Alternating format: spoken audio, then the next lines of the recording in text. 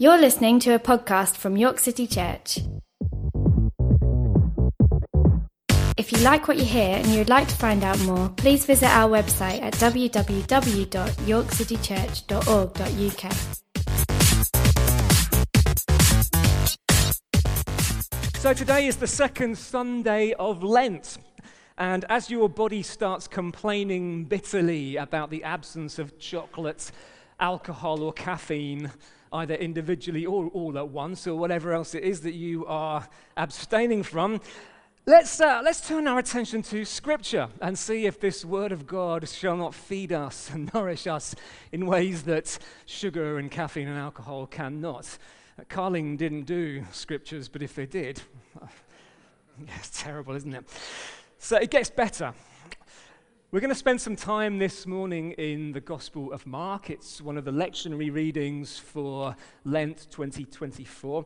And in actual fact, John teed me up a little bit a couple of weeks back with this, which is really good of him. So we're going to be spending a little bit of time in Mark. Now, what we're going to do is land on some verses in Mark chapter 8. But in order to get there, we're going to do a little bit of an exploration of Mark and whiz through some things together. But I think it'd be a good idea to pray before we do that. Why don't we bow our heads or close our eyes or however you want to make yourself comfortable. Father, thank you for the wonderful mercy that has come to us and keeps coming to us, the mercy that cleanses and renews and makes whole. We thank you that you are coming to us in your mercy now through your word as you speak to us. And we ask that we might be willing and open to receive you, to receive your word. May our hearts welcome and devour this word as it comes to us, that it might nourish us and do good to us and glorify you. In Jesus' name we ask, amen. Amen. All right, so Mark's Gospel. I don't know how well you know Mark's Gospel. It's a bit of a favorite of City Church. Mark's Gospel begins like this: the beginning of the good news of Jesus Christ, the Son of God. It's an announcement. It starts off with this announcement of good news. But before the beginning of the good news of Jesus Christ, the Son of God, was Israel's Scripture. And the prophet Isaiah and others called Israel to attention. So we get this, as it is written in the prophet Isaiah, "See, I am sending my messenger ahead of you who will prepare your way. The voice of one crying out in the wilderness, prepare the way of the Lord." Mark wastes no time, well, ever actually in his gospel, but he wastes no time in showing us that this messenger, this preacher in the wilderness is John the Baptist. John is this wild man of Judea, Elijah-like in skins and wild-eyed intensity, preaching a message of baptism and repentance for the forgiveness of sins in preparation for the coming of the Lord.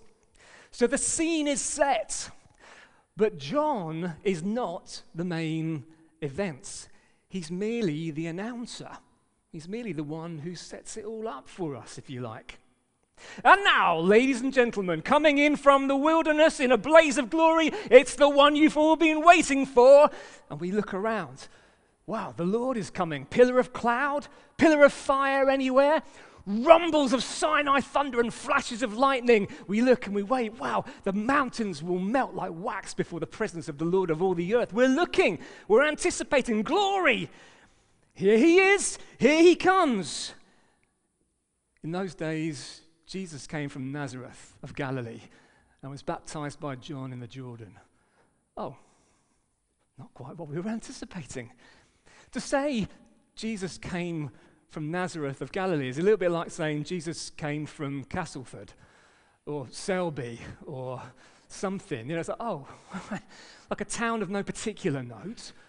Oh, right, oh, okay, that's unusual.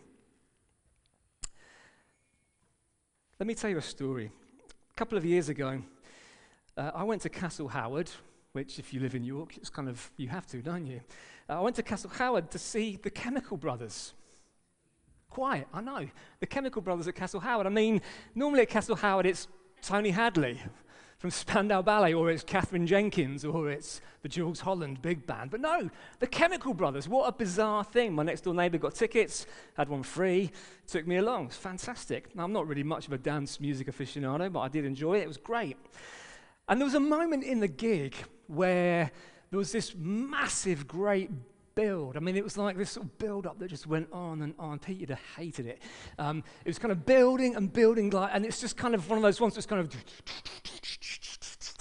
And everything's kind of contracting, and like the whole crowd are just waiting to go bananas when it drops, and just as it's about to go, boom, the power went down.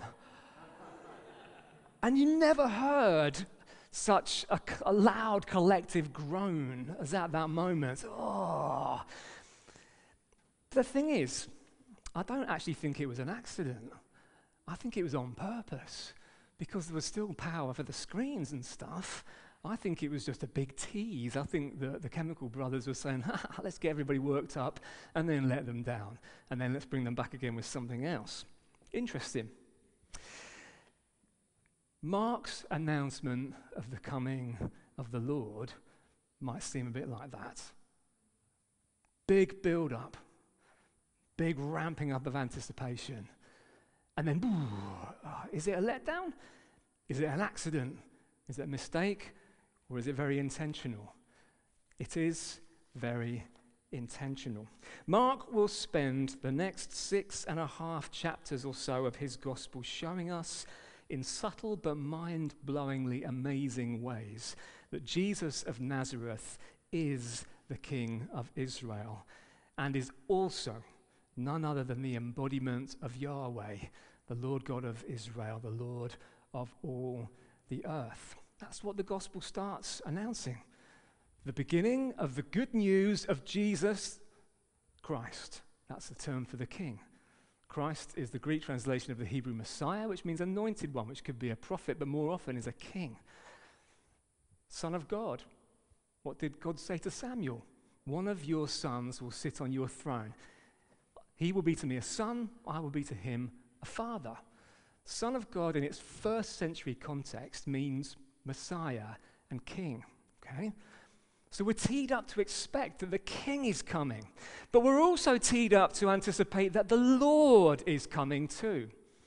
And Mark wants us to see, and I'm going to try and show you how in Mark, king and Lord come together in the one person of Jesus. Okay? Ready for this? Okay, let's go. Mark chapter 2. Jesus is at home in his house. That's what the Greek literally says. He was in his house, so he had a house somewhere. Surprise, surprise. Most people don't really realize that.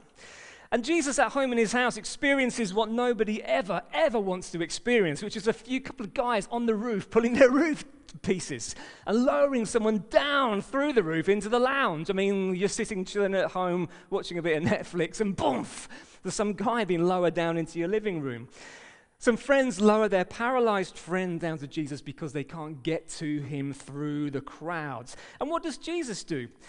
Well, Jesus doesn't say, God forgives you, my son, but he himself forgives. It says, when Jesus saw their faith, he said to the paralytic, son, your sins are forgiven.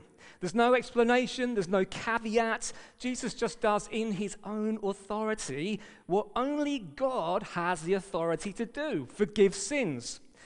Now the scribes are bang on about this. It says some of the scribes are sitting there questioning in their hearts, why does this fellow speak in this way? It's blasphemy.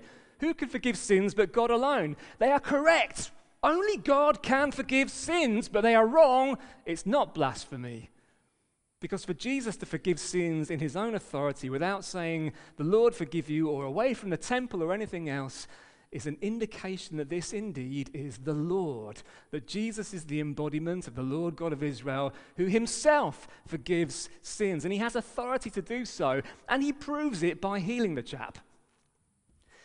I like the idea that Jesus is in his house. You know, God dwells in the temple in Jerusalem that had been through changes, let's say, but Jesus in his house forgives sins in his authority. I love it. Are you part of the church? You're his house. Jesus is present among us and forgives sins. Beautiful. He's here to forgive sins today. Moving on, Mark chapter 4. We find Jesus and the disciples in a boat on the Sea of Galilee when a serious storm breaks, and Jesus is sleeping in the stern on a pillow. The disciples are freaking out. They wake Jesus up, and Jesus rebukes the wind and the waves, and a flat calm follows. Peace, be still. The wind ceased, and there was a dead calm. Now, either it's a pretty cool party trick, or there's something else going on. What matters most in this story is what doesn't get said explicitly. Something is there in the background, and it's something that comes again from Israel's scriptures. In the Psalms, and probably Exodus and other places in the Old Testament, there is one person who commands the roaring of the sea to cease, and that's Yahweh. Psalm 65:7, speaking of Yahweh, says, "You silence the roaring of the seas, the roaring of their waves." There are 3 or 4 other references to this in the Psalms. It's God who does this stuff. Only God has the authority and the power to speak to the chaotic winds and waves and bring peace and still things. But here Jesus stands up, slightly ticked from being woken up by the freaking out disciples, no doubt, and just in his own authority, it's not a prayer, there's no mention of God, there's no citing of the psalm. Jesus just says himself, "Peace, be still," boosh, and there's a flat calm. Then comes that famous question: who then is this that even the wind and the sea obey him? Indeed, only God does these things. Jesus is being portrayed by means of what he does, by allusions to Israel's scriptures. He's being shown to be the embodiment of Yahweh, the Lord God of Israel. What about Mark chapter 6? Jesus sees crowds. He gets to the other side of the lake. He sees crowds, and he has compassion on them because they were like sheep without a shepherd. Jesus began to teach them, and then he feeds them miraculously. 5,000 people, the feeding of the 5,000. Again, really impressive miracle. But what's the story behind it? Well, here's the reference from Mark. As he went ashore, he saw a great crowd. He had compassion on them because they were like sheep without a shepherd. The story behind the story here is Ezekiel.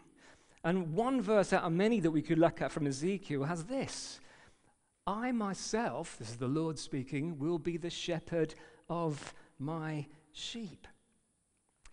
In a context where the prophet is lambasting the priests and the rulers of his day for being dodgy shepherds, and in the ancient world, shepherd was a common metaphor for kings and rulers.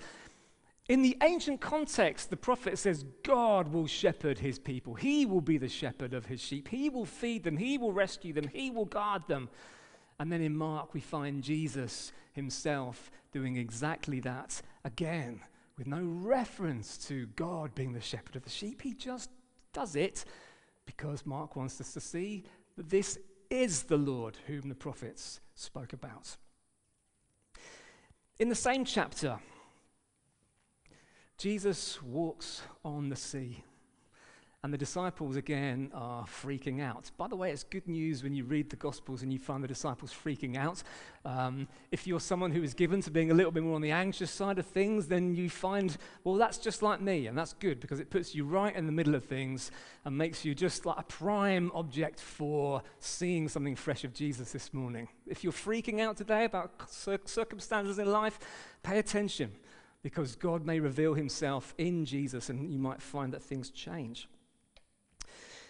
So Jesus comes walking to the disciples. They're rowing, they're having a hard time, they're making tortuous progress. Jesus comes walking to them on the sea. And there's another underlying Old Testament thing going on, just like all of the Gospels, and particularly Mark, for today at least. This one's a bit more mysterious. So here's the Mark reference. He came towards them early in the morning, walking on the sea, and he intended to pass them by. The Old Testament reference that lies beneath this comes from the book of Job and chapter 9. In a passage that talks about the glories of Yahweh the Lord and how he rules over creation, we get this. He, that's Yahweh, who alone stretched out the heavens and trampled the waves of the sea. Brilliant. So the Lord God tramples the waves of the sea. He walks on the waters. And here is Jesus walking on the waves of the sea, trampling the waves of the sea.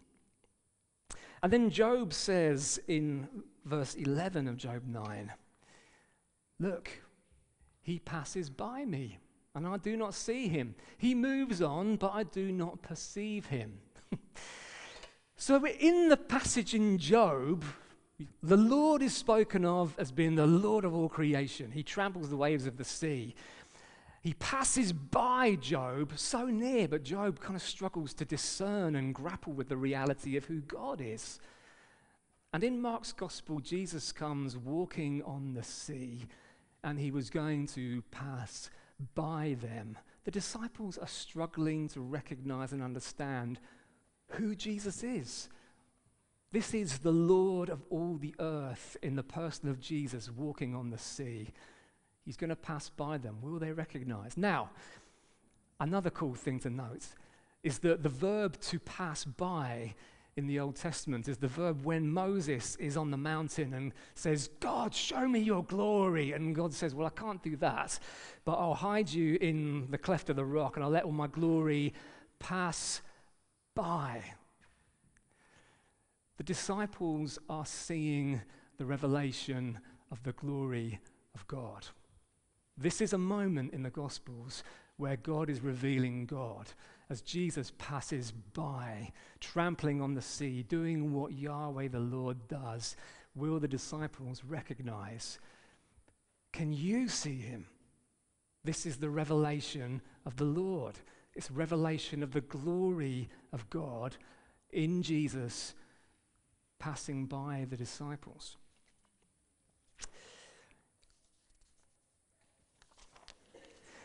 So we're looking at all these things because I want you to see and understand how Mark portrays Jesus. Who Jesus is the most important question that you could wrestle with for life and faith. We've looked at the fact that Mark portrays Jesus as both Messiah, a king, he's the Christ, the Son of God, and Lord. He is the embodiment of the divine being, all in one. Those are the things that start the Gospel of Mark. And then the first 8 chapters unfold, they extend both these themes. Jesus is King and Lord. But then we get to halfway through chapter 8, and that from there through to the end of chapter 10, there's a little bit of a shift that happens, and that's where we're going to focus for the last bit of the sermon today. There's a shift to language of being on the way with Jesus. There are 3 places where there are some specific references to Jesus being on the way. In English translations, it differs from time to time, but it's always the same word in Greek. The word is hodos, like way. It's the same word that is used when Mark talks about prepare the way of the Lord. Mark's shown us the way of the Lord through the first 8 chapters. And now, halfway through chapter 8, the way of the Lord is going to get some redefining. And it all gets a little bit dark. Jesus began to teach them that the Son of Man must undergo great suffering and be rejected by the elders, the chief priests, and the scribes, and be killed, and after 3 days rise again. He said all this quite openly. This is one of 3 occasions in Mark 8 to 10 where Jesus speaks about what is awaiting him in Jerusalem. Every single one of them is just after Jesus and the disciples are described one way or the other as being on the way. Right? The prediction of sufferings and the language of being on the way all go together in these middle chapters of Mark. What's happening here is that the way of the Lord is being redefined in Mark as the way of Jesus. And the way of Jesus is being clearly portrayed as the way of the cross. Therefore, the way of the Lord is the way of the cross. Do you understand? Jesus is being shown as the Lord, the embodiment of the Lord.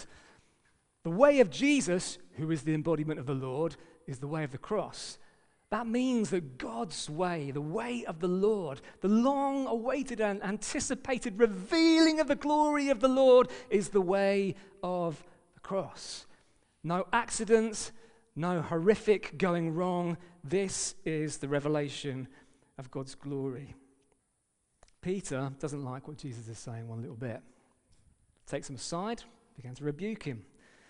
Turning and looking at his disciples, he rebuked Peter and said, "Get behind me, Satan, for you are setting your mind not on divine things, but on human things." We don't know, I kind of wish that we did know, the contents of the conversation between Peter and Jesus.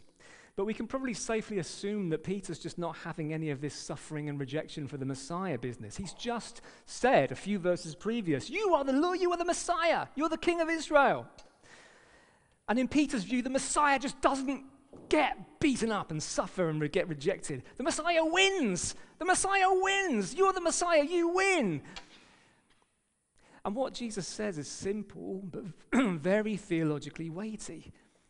You aren't thinking about divine things, Peter. The way of the cross is the way of divinity for Jesus. It's the highest revelation of the character and reality of God. And to resist that way is to be an adversary of God. Jesus probably doesn't say that Peter is the devil, by the way. Satan or Satan is a word that comes from Hebrew. And in Hebrew, and in the Hebrew Bible, Satan is never a name. It's always Satan, the adversary. Jesus is basically saying, Peter, you're an adversary. Get behind me. You're a distraction. This is not helpful, buddy. He doesn't say, you devil, you. It's more, you're an adversary. You don't understand. You've got your mind on human things. You don't understand the things of God. This is the stuff of God. Next one, Hannah, please. So the second Sunday of Lent. What's the point of Lent? Well, it's not to give something up for a season that might possibly be of benefit to your diet or your mental health.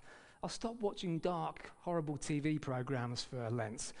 Great, good idea, but that's not really the point of Lent. I won't eat chocolate for however long, and then I'll pick it up big time after Easter. I'll go on, I won't drink any booze. I'll kind of just do a delayed dry January. It's not really the point. You can't simply do the cross in the way that a tourist might do the Eiffel Tower in Paris, you know? It's not really how this thing works. Have you heard of What Three Words? You come across this? If you haven't seen What Three Words, I find this fascinating. Some clever guys or girls or whatever somewhere figured out that we could make a much more effective navigation system. They took every 3 square meters on the Earth's surface and gave it a unique 3-word code so that you could find any 3-meter squared area on the face of the planet, anywhere. I mean, it's brilliant because there's just endless combinations of 3 words. So you might be interested to know that the front door area of the Citadel out there is, amusingly, modern feast cloud. I mean, blood and fire surely would have been better, but you can't have everything, I suppose. I think that What Three Words could be very, very useful for us as a church when it comes to picnic in the park in the summer, because nobody ever knows where we're supposed to be meeting. So all we need to do is say, I'll meet you at Dent Cloth, colleague, and then we can head over together to locate Saints Safety. Genuine What Three Word locations in Homestead Park, I'll have you know. See if you can find it later if you're bored. Imagine how easy it is if you've got a hot date with someone as well. No need to worry about finding a restaurant. I'll see you at 8 p.m. at Bort Crass Notion. Superb. Off you go. Now, if you're a Christian, there is a what three words that doesn't locate you in a 3-meter square grid, but it invests every place you inhabit with significance because you are in Christ and Christ dwells in you by the Holy Spirit. And the what three words for every Christian is on the way. As a Christian, you are on the way with Jesus. You are someone who has been called to participate in the way of Christ, which is on the way, and it's the way of the cross. It's not a holiday. It's not Lent. It's a lifestyle. It's something that you live always, every day, for the rest of your life. It's not a destination as such. It's a journey. It's a process. It's something that you embrace and do all the time. And it's a combination of words on the way that works its way into every other combination of 3 words that you might say or think that somehow locate you somewhere in your life, that maybe identify you somehow. Dead end job, maybe. My life sucks, perhaps. Why always me? I am cool, maybe. Love me, please. Must work hard. Scared to death. Could do better. Trying too hard. Lazy as hell. Dare not stop. Falling to pieces. The call of Lent is the call to be a people whose what 3 words is on the way. And that calling is to be a people who forego the drive, the itch, the aspirational energy to self-secure because you feel out of control, or to try and fend off anything that threatens the self-built and fragile sense of order that you've constructed around yourself because you feel weak and vulnerable in the big bad world. The news is this: we all feel weak and vulnerable in the big bad world. There are those who admit it and throw themselves and lean hard on the arms of Jesus, or there are those who don't and try to build castles of sand around themselves to protect themselves from the onrushing tide. On the way is the way of a Christian. It's the way of excruciating vulnerability. It's the way of having to trust Jesus, that losing one's life is the way of finding it. That losing one's life for the sake of Jesus and the gospel is the way to discover life in him. Let's have the next slide up, Hannah. If any want to become my followers, let them deny themselves and take up their cross and follow me. It's not just a once-off, it's a lifestyle. Next one. Those who want to save their life will lose it. Those who lose their life for my sake and for the gospel will save it. The way of the Lord, which is the way of Jesus, which is the way of the cross, is a way that is better than any other that you could ever decide to set out on. Because it's the way of finding life in Jesus. It takes faith, because you need to know as you embrace this way, and you need to trust that when Jesus says that you will find life, if you lose it and deny yourself for his sake, there is life in him. So believe him, City Church. Follow him. Find life in him today. Learn that Lent is not a little holiday, a little distraction. Learn that Lent isn't just something that you do as a kind of little done my self-denial bit now, but it's a life in which we put to death things that belong to ego and self-securing, and we throw ourselves into the arms of the one who is King and Lord, whose promises are true and whose mercies flow like a river for us. Why don't we pray to close? Jesus, you are Lord and King, and we worship you. And we tremble at the reality that God has shown himself to be God in the person of Jesus on the way of the cross. We think of all the ways that you could have revealed yourself, the ways that you did, pillars of cloud, pillars of fire, flashes of lightning, the sound of a voice that was like a trumpet. And yet here you show yourself the most clearly. The climax of the revelation of God is in this, the man, Christ Jesus, who is the embodiment of the Lord. And you call us to walk with you. You don't call us just to admire you, just to believe some things about you, to have the right set of answers to things. You've called us to walk with you and in you. Holy Spirit, help us. You know that we all want to cling on. We all want to grasp. We all want to seize. We all want to construct safety barriers around ourselves.